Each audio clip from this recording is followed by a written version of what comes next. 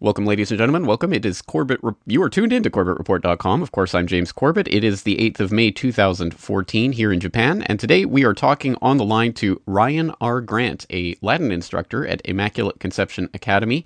He's also a contributing editor of the Distributist Review at the Distributisreview.com. Of course, that will be linked up in the show notes, as well as hopefully some other resources regarding today's topic of distributism. Ryan Grant, it's great to have you on the program. Thanks for joining us. Thanks for having me. All right. Well, I gave the very short form bio there, but perhaps you can flesh that out for us as it's your first time on the program. Tell us a little bit about yourself, your background, and what it is you do. Okay. As you said, I'm a Latin instructor. Originally, I'm from Connecticut, and the strange course that my life has taken me has got me here. In focusing on economics and awake to the issues of the world. Basically, I was raised agnostic, more or less without any kind of real religion. And sometime when I was a teenager, I started getting interested in church. There's all the references to religion and society. I got curious about it. And so then I had a conversion, it was later teen, to Catholicism, and which was strengthened when I was in college, at least for a while.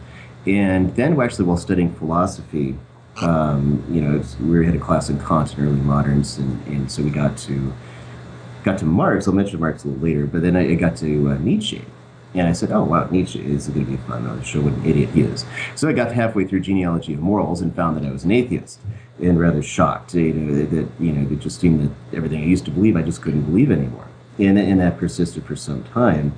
And in the midst of that, also, just this period of doubt, 9/11 occurred. And for me, this was something that everyone around is like, oh, how horrible, how horrible. And then as the buildings are coming down, your patriot buttons go on for everybody. And I was just kind of looking about and saying, yeah, this just looks like we're being manipulated. I don't know much about it, but, they're showing the image again and again and again. And it's like, this just looks like media manipulation. We talked about one of our classes. The college that I went to was very Catholic. And so they focused on media manipulation in different elements. And this looked like a textbook example. And nobody was really willing to listen to that. So as soon as George Bush gets said, we know who did it, and I just scratched my head. So there's much more to this. But, I let that go for a few years and started reading Marx, which started me on, economics. And the thing that struck me with Marx is that I agreed with his criticisms of capitalism, but I was absolutely horrified by his solution. I think G.K. Chesterton has famously described socialism as attempting to cure the problem of pickpocketing by removing pockets, and that's more or less how I saw it. I said this is absurd. I can't follow this. And then after time, I came back to the faith, recovered the faith again, and graduated, went off into the world. And then as that happened, a year after that happened, is the Iraq War. I lived in Europe for a little while, and when the Iraq War happened, that's really when I woke up with respect to the powers that shouldn't be in the culture of that. Again, it was something I was completely manipulated. And since I'd been at least Catholic, there was kind of a default Republican button. And little did I realize, too, that's Reagan-era programming, getting Catholics in to support whatever Republicans do, or conversely, whatever Democrats do, depending on what side of the issues you come down on, whether on life issues or on the issues with respect to poverty and welfare and other things. And so now I just completely say, all right, I am never voting Republican again. This is just a completely managed media event to get us into war, which is when I began looking into 9/11 truth and other things. And so slowly but surely, I was unemployed for a while. I had been a teacher, and then at a Catholic school, as things often go, and you run out of money, or you offend somebody locally, and then you get put out of a job. So so I ended up in a retail outfit for a while, and I was just scratching my head. It's like, life has to be about more than this. Why am I sitting here working for, I don't know, whatever it was at the time, $7, $8 an hour when, I have a bachelor's degree and I should be at least making a reasonable salary. And that's when I started, revisiting back, my interest in economics, and that's when I turned to distributism, which I'd heard about, never really, hadn't really understood, and, no one had ever correctly predicated it for me. So then I began reading Chesterton and Belloc, and that led on to, who we'll talk about in a moment, and then it led me on further to really examining the theory and breaking it down and networking with other people who are of the same mind. and trying to see is there any way we can address the issues in society. Very interesting. Well, just listening to that story, I think we have at least a couple of points in common. Obviously, not only our sort of political development and they're coming to understand 9/11 truth and issues like that, but also the fact that no one has ever actually predicated distributism for me. And I imagine for much of the audience to whom this might be an entirely new term or something they may have heard in passing, but probably not heard about in great detail. So perhaps you can tell us, what is distributism? Sure. It sounds bad because you hear distribute and most people think, oh, redistribute. And, but then again, if you say I'm going to give this to you, it doesn't mean I'm going to re-give you something I already gave you. So it's a similar thing. The term distributism derives from Aristotle's concept of distributive justice. And so in case most may not be familiar, so Aristotle delineates several different categories of justice in ancient Greece. And so the course that he calls distributive deals with how society distributes its common goods, which he defines as things that fall to be divided among those who have a share in the constitution. It is the constitution of society. So when he's referring to the common goods of a state, a partnership, a corporation, in cooperative enterprises of this sort. So for Aristotle, things should be divided by merit based on contributions, but what constitutes that merit will be a matter that is determined culturally. And he says, for Democrats, identify it with the status of free men, supporters of oligarchy with wealth or with noble birth, and supporters of aristocracy with excellence. So, to boil down what he's saying and how this unfolded in history, he's saying that there needs to be a certain level of starting justice where the goods that people need to have a common life in society are there, and that's essentially property ownership. And so, there's various developments in between, but the fast forward sort of.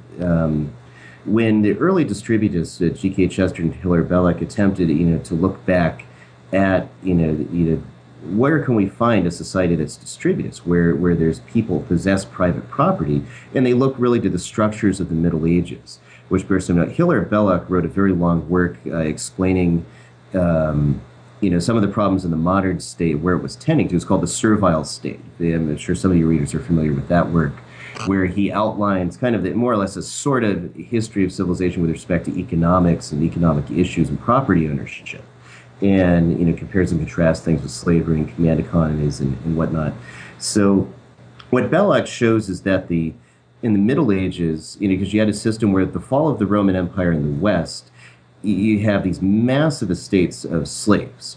And they have no property rights, they have no freedom, they are owned, essentially. And then with the fall of the empire, one of two things happen. Either the German kingdoms, the Gothic kingdoms take over, Romanize, they speak Latin, they have all the customs of that culture, but that they're not Romans. They're essentially doing jobs that Romans were no longer able to do.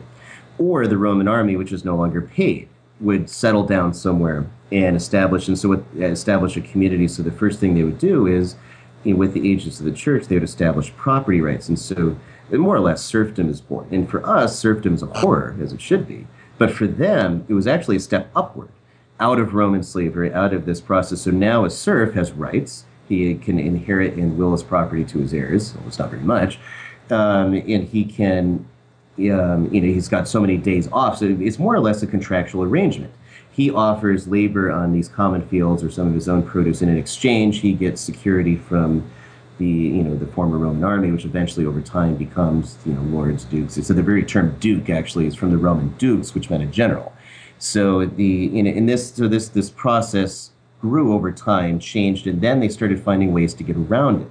Well, because if the serf just gets up and leaves, well, there's those lands aren't getting worked, and there's now a fall in the income for the lord, who cannot then not pay his knights, and so on and so forth. So what happens in the further evolution of that process is you get various laws and ways around reforming within the tradition. So you have the year and a day law. So if you'd left and without your lord's leave, and you were in a city and practicing a trade for a year and a day, then you were considered free. You were no longer under any kind of bondage whatsoever. You're now a free man. And through the Black Death, which created a dearth in employment and a need for more workers, you eventually have the old serf system as it existed maybe in the 5th or 6th, and just pretty much unrecognizable. It's almost gone. Now you have free peasants who are laboring, and on top of that you have guilds. Guilds are associations of workers, and sometimes they're compared to unions, but it's an improper comparison. Guilds are actually associations of people who own their own businesses. They're the masters of their trade. They're recognized in the town. Oftentimes they're recognized by a royal charter or something else. And it was able to provide for, the quality of goods, for insurance if somebody died. So it was a private organization of the people who actually do those jobs. In that group of people who actually did those jobs, say blacksmithing or carpentry or cobblers, what have you, they actually made rules and regulations which they all agreed personally to abide by in order to be in the guild, and that conferred the benefits. If you die, your spouse has income, your widow would have income, and your children also, and they would get apprenticed to someone to continue in the trade, and so that but the net effect of society was that you had a wide distribution of private ownership of productive property. Now today we take property ownership to mean, oh look, I bought a house and I'm paying the bank for the right to own that house. It's not without reason that mortgage in French means death trap. We take real estate and these things that all you're doing is buying some cheap house that developers have made very poorly, and at an absurd rate of absorber and interest, and then at the end of that you own it and then try to speculate by selling it to someone else. That's what we take to be property today in the West, especially in America.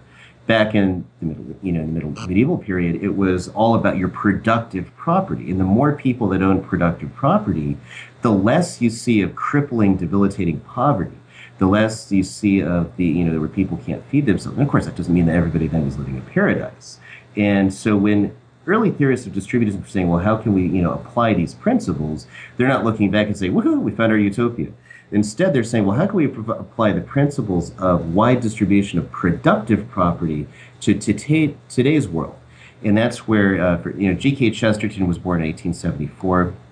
It's at that period of England that transitioned from Victoria into the modern age. Belloc is born in 1870, a few years before. And, so they both, come into this world where, everything's completely changed. We're from that older worldview, where now ownership for them is concentrated into the hands of just a few people at the top, which is also going to be their critique of socialism and communism, that the ownership of productive capital is concentrated in the hands of an elite. The same thing under capitalism. It's just they call it a different name for Chesterton and Belloc. They say that it's the wealthy class of owners that seem to have all the property. And where did it go wrong? And especially for Belloc, it mostly goes wrong in the Protestant Reformation. And although for him, I take issue with Belloc there, I think it actually starts much earlier with the spirit, a certain spirit of individualism that looks beyond the common good and the idea of wide distributed property ownership. But nevertheless, so for Belloc, what happens in the social orders, you have it's what restrained government was that you had competing systems of government. So there was no one person who could monopolize all the authority. And you had, you had the guild, as I just mentioned, which had rights, but more importantly, it also had property, which means it had wealth and it had influence. And so didn't, merchantmen and people in other trades, lesser lords that even though they owed a certain degree of fealty to the king, they also controlled their own army. So there's no monopoly of force anywhere in the medieval state. And the monarch also has to contend with the church, which also has its property, even at certain periods, which isn't so good. They had their own militias and their own military. Towns and town burghers had their own militias. So there's so many competing interests that Richard II of England tried to raise a poll tax, which is really just so he could eat better. There was a peasant rebellion which immediately conquered London, and he had to give in to all their demands. And you realize, okay, there's limits. Same thing for King John and Magna Carta. His earls had revolted, and the Bishop of Canterbury, Stephen Langton, wrote up Magna Carta. So that, to clearly delineate, the king shall not rule other than he's always ruled. Because in the Middle Ages, tax cuts are permanent, tax increases are temporary. Because when you get a tax increase voted in, it has to expire after so many years, because the king was expected to run the whole country on his own income. It'd be nice to see Obama taking paying for his own vacations or something like that. But that's the way it worked back then. So with the wide distribution of property, where it ends in the middle in the Reformation is that you have a trend towards centralization, and it affects everybody. It's not just I'm not trying to attack Protestants. So if you have Protestant listeners, they don't start writing you emails. Hey, I don't like what he said. Everybody, even the Catholics, got in on it too. So you have in the first instance, of course, is I mean, you have Luther and the things that went on there, but mostly it was with Henry VIII, and that's where the modern world has its first, kick in the womb, so to speak, where the modern Leviathan that we call government today. And that's when, everyone understands Henry VIII broke from Rome over a divorce, but most people don't understand how that materialized. It was by the Act of Royal Supremacy of 1533, where Henry is not only supreme in the church, but he's also supreme in the state, even above Parliament. And, so then he confiscates all the church monastic property and, takes it to the state. And then, of course, he gives it to his favorites, which will come back and bite his heirs later when they're wealthier than the king, which sets the stage partially for the English Civil War. And so this sets up regalism. So where the monarchies, which were limited by tradition, limited by competing systems of government, now seek to make an absolute centralization. So it happens in France under Francois I. It happens in the Holy Roman Empire, where there are many limits on what the actual emperor could do. And Charles V was trying as hard as he could to follow the examples of Protestant electorates in his own empire in Henry VIII and centralize authority under himself, which he was never able to do. And so on and so forth, until you proceed to the 17th century and you have the English Civil War, which is the most important event in modern political history. And you see really there the break with the old medieval world and the modern world, where we come into the capitalist world, because as well as the modern political theory, because you have Parliament, which is at odds over the king's control of the army and taxes. There's a number of political issues. There's the specter of Catholic conspiracy to kill all the Protestants, and everyone's looking for Jesuits under their bed. And in this fear that somehow there's going to this revolution, and everyone's whipped up into a frenzy. And then the Irish Revolt happens. So then finally Parliament and Charles part ways, and they go to war. Well, the outcome, Parliament wants to establish a Presbyterian empire, more or less, and get the rights of Parliament. And then you have Cromwell come around, and this is the face of modern revolution. Cromwell comes up through the ranks, and he gets respect, but he has command of the army. And since the army is loyal to him alone, he goes and dissolves the Parliament and more or less rules at the force of a gun for the rest of his existence in England until 1558. So and then of course that tension never dies, even though they try as hard as they can when Charles II reset it back to 1641, but it doesn't work. So you get these simmering conflicts between king and Parliament. Charles II is always poor, whereas you look over across at the Dutch Republic. Now, the Dutch Republic was, it declared itself independent from Spain. They'd fought wars, 80 Years' War, and then another war, totally devastated the country, but they recovered. And they seem to be prospering. And the English, even though they're fighting the Dutch in different ways, you're looking at the Dutch in admiration. It's like, wow, this tiny little principality, and they're putting out more ships than we are. Because they had discovered fractional reserve lending. And they had discovered the engine that greases modern capitalism. So when you already have the individualistic spirit in place, where your own personal profits outweigh any consideration of the common good around it. That's what generally distributists discern as the capitalist spirit. So it's not, so distributists want to get rid of the profit mode, because that would be absurd. Nobody would work. We want to, but you also have to check it, just as you check the power of kings, with, basically natural law, the sense of the community, sense of the common good around you, that there's certain things you shouldn't or couldn't do, especially if that endangers somebody else's livelihood. So, so with the Dutch, and then, of course, with the so-called Glorious Revolution, William of Orange comes into England, deposes James II, who wasn't the brightest bulb that ever sat on the throne. Then that inaugurates fractional reserve lending and the creation of the Bank of England. And it establishes that stranglehold of finance capital, which then, proceeds to finance and centralize all the wealth. And so Belloc doesn't go into all these issues in the Servile State. He'll touch on some more of them in other works of his. Another excellent work of Belloc's is an essay on the restoration of property, where he looks at solutions. Well, how can we solve the problem we have today? And so the original Distributists, that's largely G.K. Chesterton, is one of the foremost people. He was very well respected in literary circles, even by his enemies. He was very well, loved by everyone. He had a long-running debate with George Bernard Shaw on many issues. They're very much not, on opposite sides of thought. So Cecil Chesterton, his brother, Vincent McNabb, who was a Dominican priest who slept on boards on the floor and used to distribute any money he solicited from wealthy people. He used to just go to Hyde Park and distribute it to all the poor there. He was very much proponent of distributism, and even though it arises largely from Catholic social teaching, in many ways, in the Aristotelian tradition, the original movement included a number of non-Catholics: Arthur Penty, Hilary Pepler, Dorothy Sayers, and a handful of others that were of a very different mind from Chester and Belloc on religious issues. And so the idea is you want as much productive property in society as possible.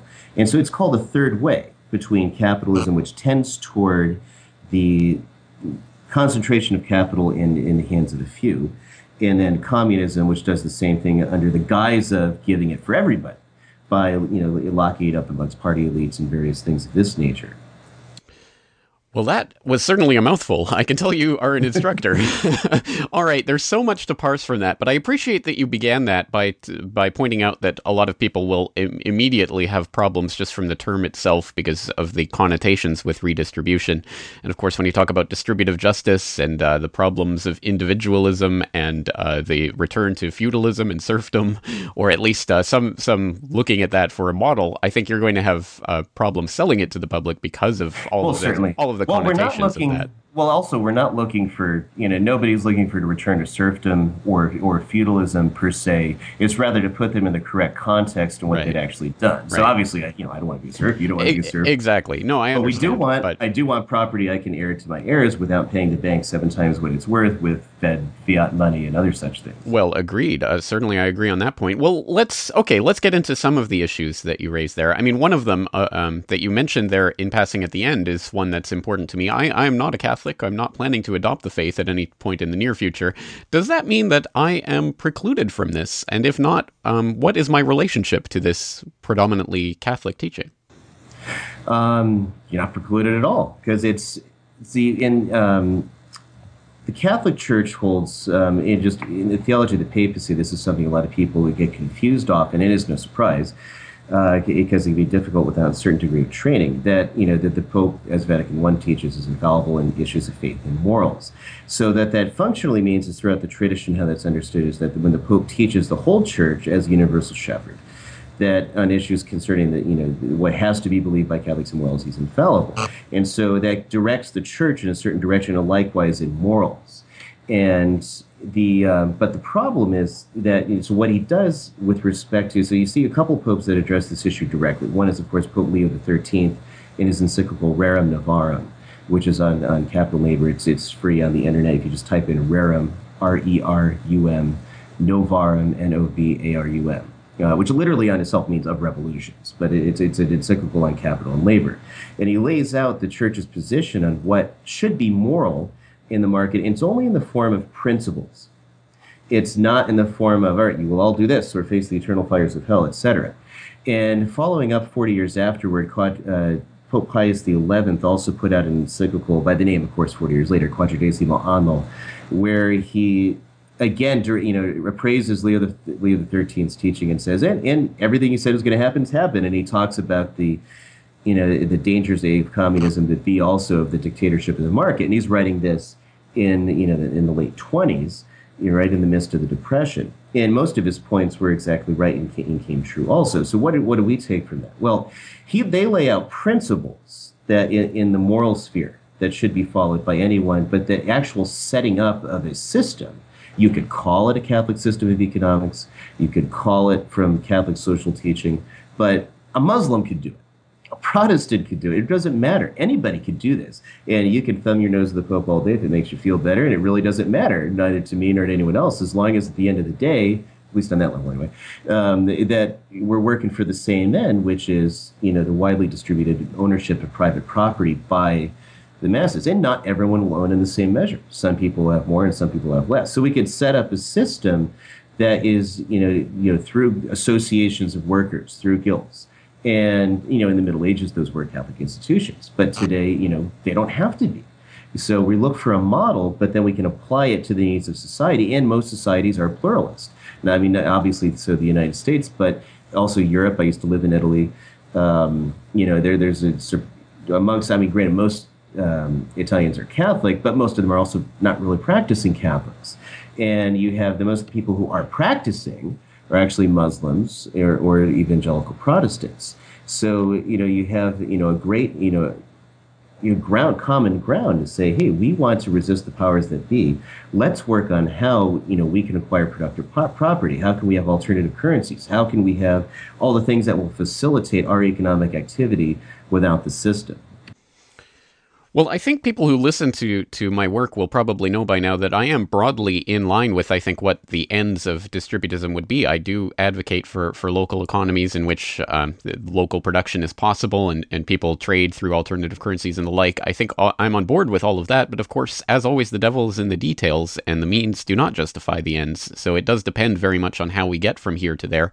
Let's talk about the issue of the monetary system, which I think you've alluded to here. And you've talked about the idea that in the distributist system, usurious banking would not be possible. Fractional reserve banking would not be allowed. But if so, then does that put any sort of form on what the actual monetary system would look like in distributism?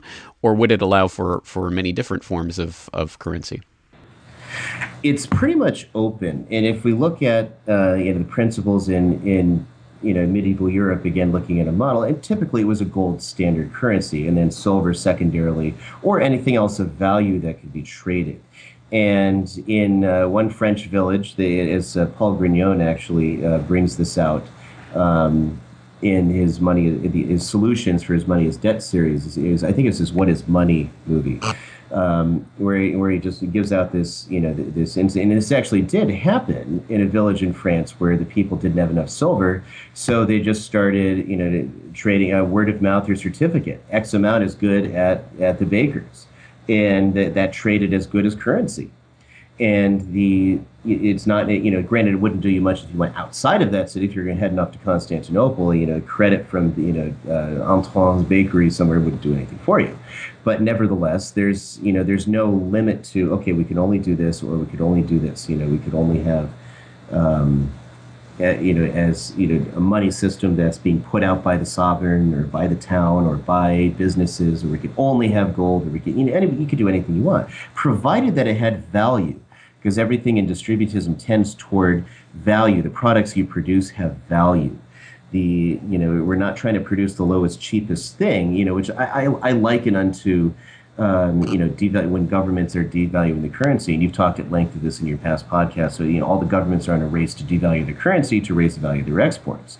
Well, in the industrial period, especially the present day, with planned obsolescence, all the businesses are out to devalue the quality of their products in order to maximize their sales.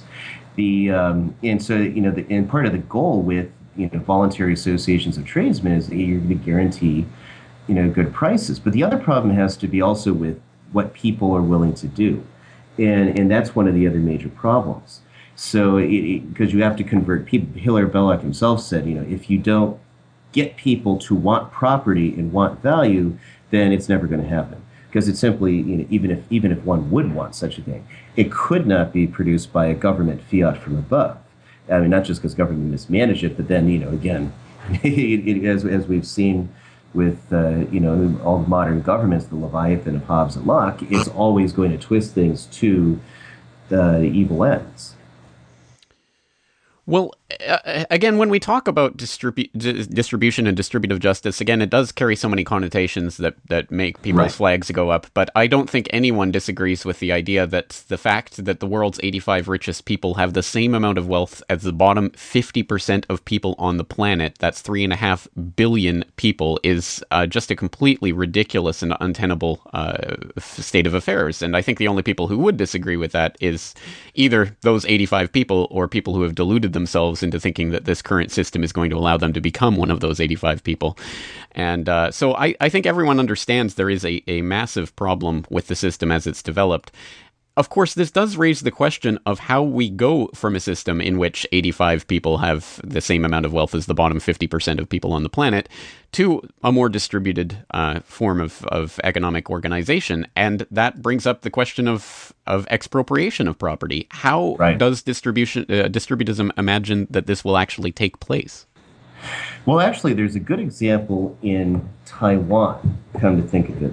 In Taiwan, after the nationalists failed in And instead, in the war with the Chinese, with Mao Zedong, they went to Taiwan mostly. A lot of their former elites, and so they.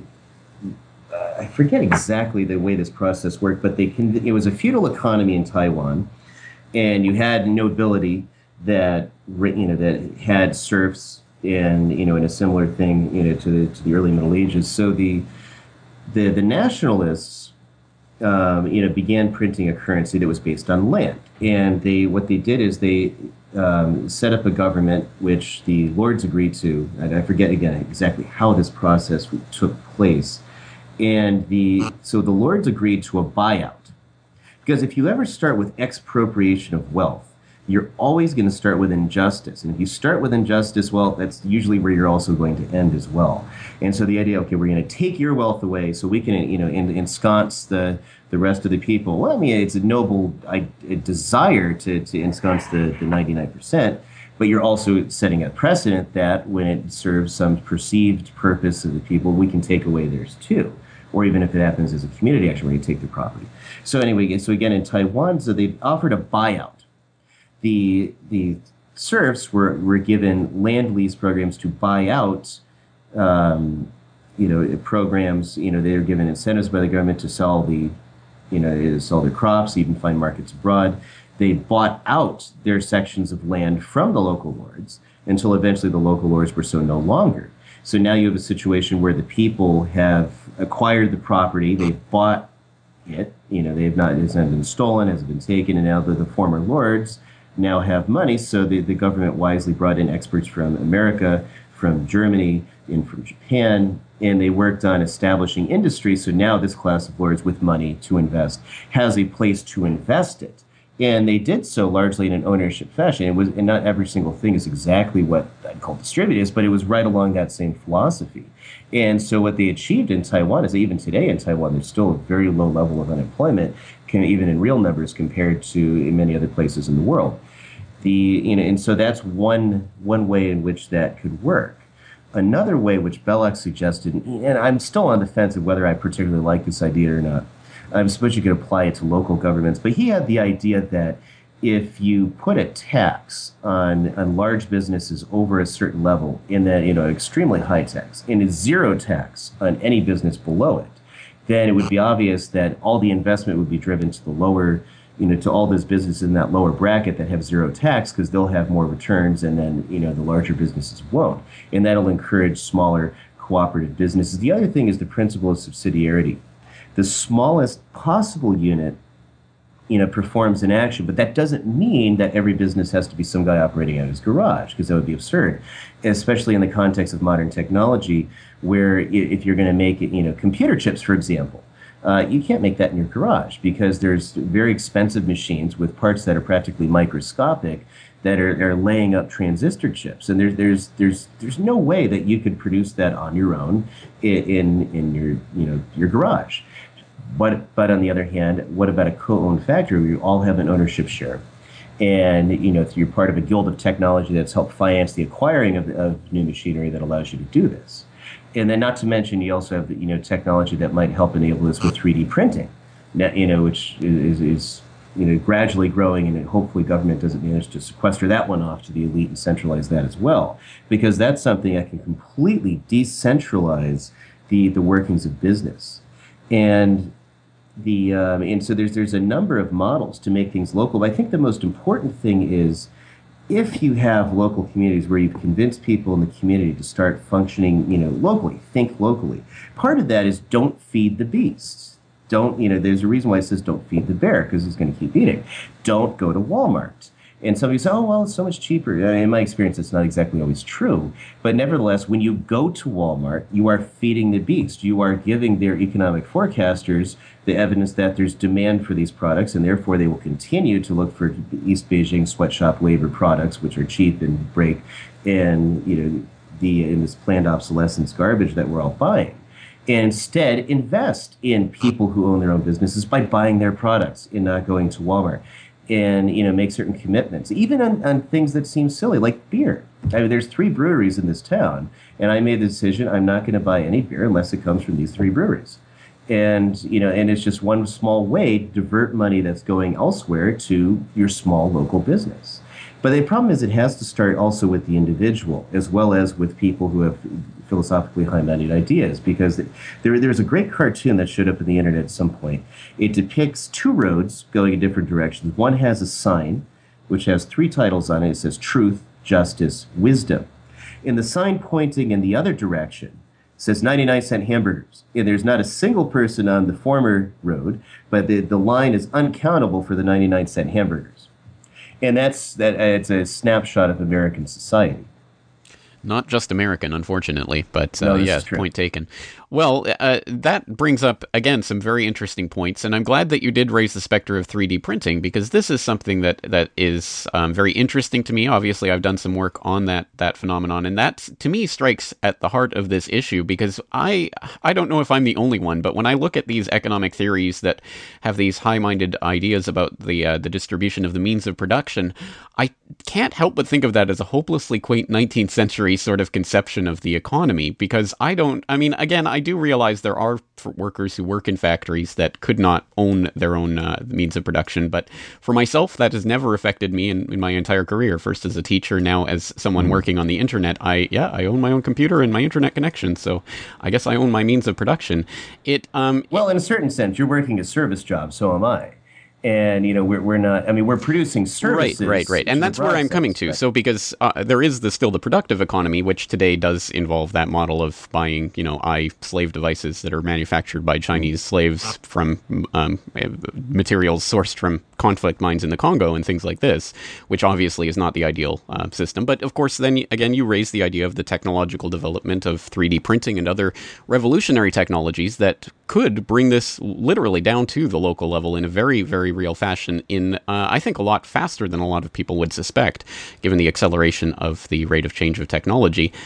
So is distributism, in a way, sort of just natural, inevitable? I mean, is this a process that has been going on and will continue going on indefinitely, and we don't even have to necessarily hypothesize about it? It will simply happen?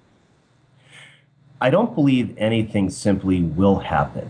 Events and causes and individuals have to lead lead the way with ideas and perform things. And according to Ricardo, capitalism was inevitable. But yet, when you look at the history, there's actually various steps that had to be taken for that to even come about. And so, the same thing is going to be true for distributism.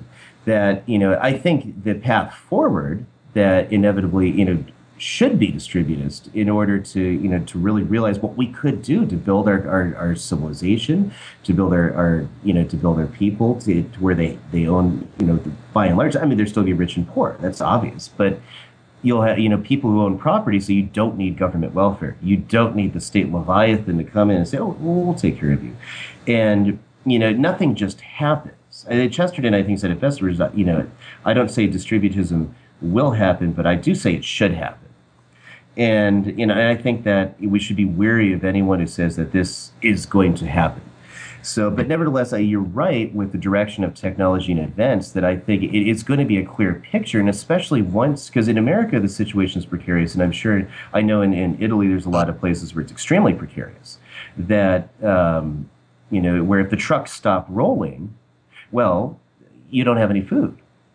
And a lot of people will wake up to that reality the hard way and not be prepared. Unfortunately, very sad, tragically, a lot of people are going to die when that happens. And, the only thing left will be either, being slaves on the plantation, whatever government survives, if we're at the level where the trucks aren't rolling, or, people are going to have to band together and work, productively in cooperation, but, for, unproductive property, because, we're not going to, end up creating any kind of communist society or anything where everyone's just going to share in common, because human nature still stands. People will look for their own, interest, and they're not going to just, some people will, but not everybody's going to do it. And, in the world where it's going, the touch of a button could end the world. So, we have no idea really what's going to happen. But what I do know is the current system is unsustainable. And I think there's another thing in the matrix here for why that is. Why is it all this wealth is in, 85% of the world's wealth is in 1% of the world's hands? It's largely because I think, and maybe in the end we actually agree the same thing. You'll just take issue with the language, but I don't believe there's such a thing as a free market. And a lot of distributors would dispute that, principally because the market is a power structure, just as much as government, just as much as anything else. And in that power structure, well, whoever has the gold makes the rules. So whoever has the most wealth also has the most power within the market and the ability to shut people out. And the only way to equalize that situation is by, increasing the amount of wealth that the average people have in the market, which can really only come from increasing their land ownership and their production of real things, which come from forests, fields, mines, and fisheries. It's not going to come from a government program. It's not going to come from, the benign philanthropy or anything of this nature. Well, again, there's so many issues in there that we could parse out, but I think we're drawing this conclusion to a close. But before we do so, I just want to pick up again on another aspect of what you were talking about there. You were talking about something that, again, I've been in line with and have promoted as a solution for a very long time, which is the idea of withholding our useless paper dollars and what have you from the corporations that we don't want to support and giving them to the local businesses or the independent people that we do want to support as a means of affecting that redistribution that needs to take place. And I agree. I think that should be it. That, at least to my mind, sounds like this economic system is compatible with my own philosophy of voluntarism. Is there a fundamental compatibility there? Is there an incompatibility? What's your take on voluntarism as a principle? I've been listening with interest as you've been unfolding that gradually over the last year or so, or more. And it's hard to say because I think there's issues of, again, terms and terminology and other things. So I think the biggest question being, what is government? With the Wilcox debate with Stefan Milaneo, I was just cringing whenever Wilcox would talk because he would just completely avoid Stefan's question. I think there's a philosophical difference, at least for myself, and I know other distributors that I know, in as much as we come from a Catholic perspective, we come from the Aristotelian, not just Aristotle, Plato as well, the Greco-medieval philosophy tradition. And in government, factors very strong. You also have in the Bible and in Romans 12, where it says all governments from God, etc. And so there's this question of, well, can we get rid of government? And I think I can. I always sign my emails to your only monarchist listener. And I always say that with a certain bit of amusement. I'm not a monarchist in the sense of supporting the regalism of the 16th century upward. I'm more of an anarcho-monarchist, along the lines of Tolkien, actually. Or actually, who's they use that term? Salvador Dali used that term, anarcho-monarchist. People just look at him because it's so counterintuitive. It sounds absurd. And I think there's a compatibility between the traditional upholding of a certain right of government, which was always said when government actually ran its own business on its own purse and not by taxing people. That it was the whole idea of calling government as if it's some entity is absurd. As Tolkien said, it's an abstract noun. It would do the world a whole lot better to say His Majesty's Counsel Winston and his gang of thieves than to say His Majesty's government. And so what do you do to reconcile this tradition that seems pro-government with a theory that says government has absolutely no right to exist? And I would argue, well, wait a minute, what is government? Because if people are forming voluntary associations and enforcing them by contract that has a financial mechanism that really triggers the negative effects, frankly, you could call that government in a certain sense, just not in the sense we need today. In as much as people are, because all that is an abstract noun, all it means is the act of ruling. And therein, you are affecting an order. So it's not like when you hear anarchy and you think of the tires burning and people in rags running around shooting each other in the city with no government and cops. Well, and then that's not at all what you're proposing. And it sounds like it is reconcilable with the Catholic tradition in that view that, well, you are establishing a government, just and you can establish justice, which is, for me, that's the prime thing. It's not a question of what kind of limits in a government there are in a state, because the American government. Jefferson, the apostle of liberty, is really, for me, he's the apostle of tyranny. There's Jefferson just in his second term, created so many aberrations, even against things he had said in the past, that I have a hard time seeing how Jefferson could be branded as this apostle of liberty. And, so getting away from all those types of things in the state is ultimately good, and I think it can be accomplished and reconciled what appears at variance in the traditions. And maybe there's another thought monarchy as a central principle of unity that's itself checked by all these associations and even financially checked by insurance companies that won't. And here I mean, basically somebody who runs the state on his own purse, who doesn't subsist on taxes.